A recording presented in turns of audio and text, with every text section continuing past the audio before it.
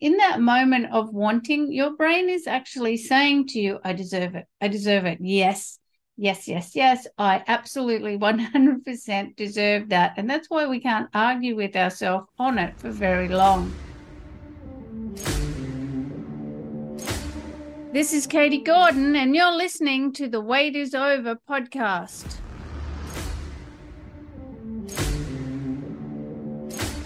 Welcome, health and freedom seekers. Sit back and relax as you come on this journey of overcoming obstacles so you can lose weight, gain health, and live the life you've been looking for. Hello, listeners, and welcome to this week's show. I'm your host, Katie Gordon, and the wait is over with Dietless Living 360 degrees. There's no recipes, food regimes, or exercise programs to follow.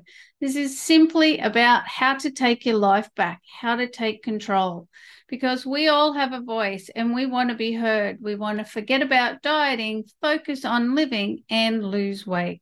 And to do that, we create a new mindset, a mindset that gets us over the obstacles and challenges of our life and our own unconscious programs, because that's ultimately what's really impacting on our weight and health. And the purpose of this podcast is to share with you what I learned over 25 years in dieting hell and spending over $100,000 working out how to step into dietless living, because no one should go through that amount of mental and emotional anguish just to lose weight. And today I'm talking about outgrowing food that no longer serves us. And to be honest, I never thought I would be able to give up junk food, because I'm just not the kind of person that can stop eating all the foods that I like to eat. That's just not how I roll. And I realized that the very moment I put a restriction in, I set myself up to fail. Maybe not straight away, but sooner or later, I fall into a habit relapse because I just can't abstain from foods that I like for an extended time, just to know that I can never have it again. Or, you can have it once in a while, all those little platitudes that people give. You can have it as a treat. Doesn't work for me because my brain is just wired to be, I don't like restriction, do not restrict me on this. And eventually I sort of just thought, oh, well, maybe there's actually something quite not right with me, because I simply don't have this capacity to say no that others seem to have. But what I did decide I could do was, whilst I wasn't prepared to give up anything, I was more than happy to outgrow it, because I've been outgrowing stuff all my life. So why not food? Why can't we just simply outgrow food? And outgrowing food is so much easier than giving it up. And here is 5 steps to actually get you started. Step 1. When you get an urge to eat something that you know is no longer serving you, it's not helping you get to your weight loss goals, and it's certainly not serving you to get to your health goals, and you'd like to actually outgrow it, just take a moment to stop and listen to your body. Is it actually hungry? Because if it is actually hungry, then any food really should do the trick. Wouldn't you think?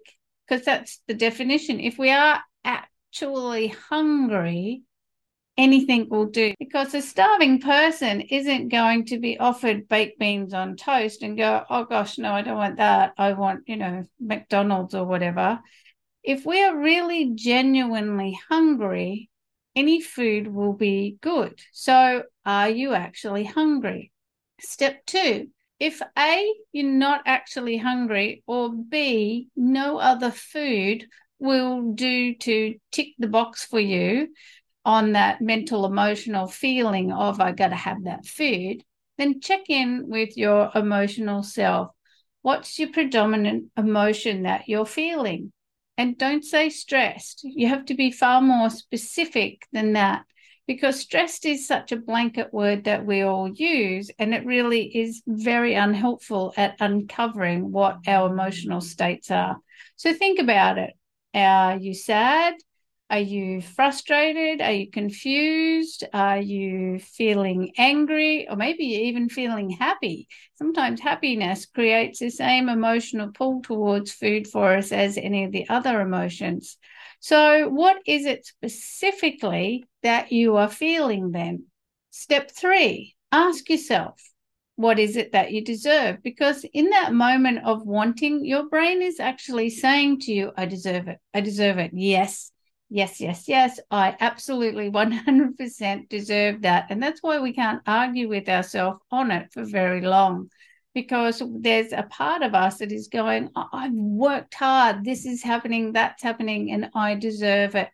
So in that moment, what you really want to do is start thinking about, well, what do I really deserve? If I deserve something, if I deserve a reward, if I deserve anything at all, what is it? Is it to feel good? Is it to feel happy with myself? Is it to feel energetic? Is it to be guilt-free? Is it to be comfortable? Is it to have great energy and vitality? What is it that you really deserve? Step 4, just take a breath or 2 or 3 and mentally, emotionally, and probably even physically step back. Step 5, what else can you do in that moment that will lead you to the outcomes that you want?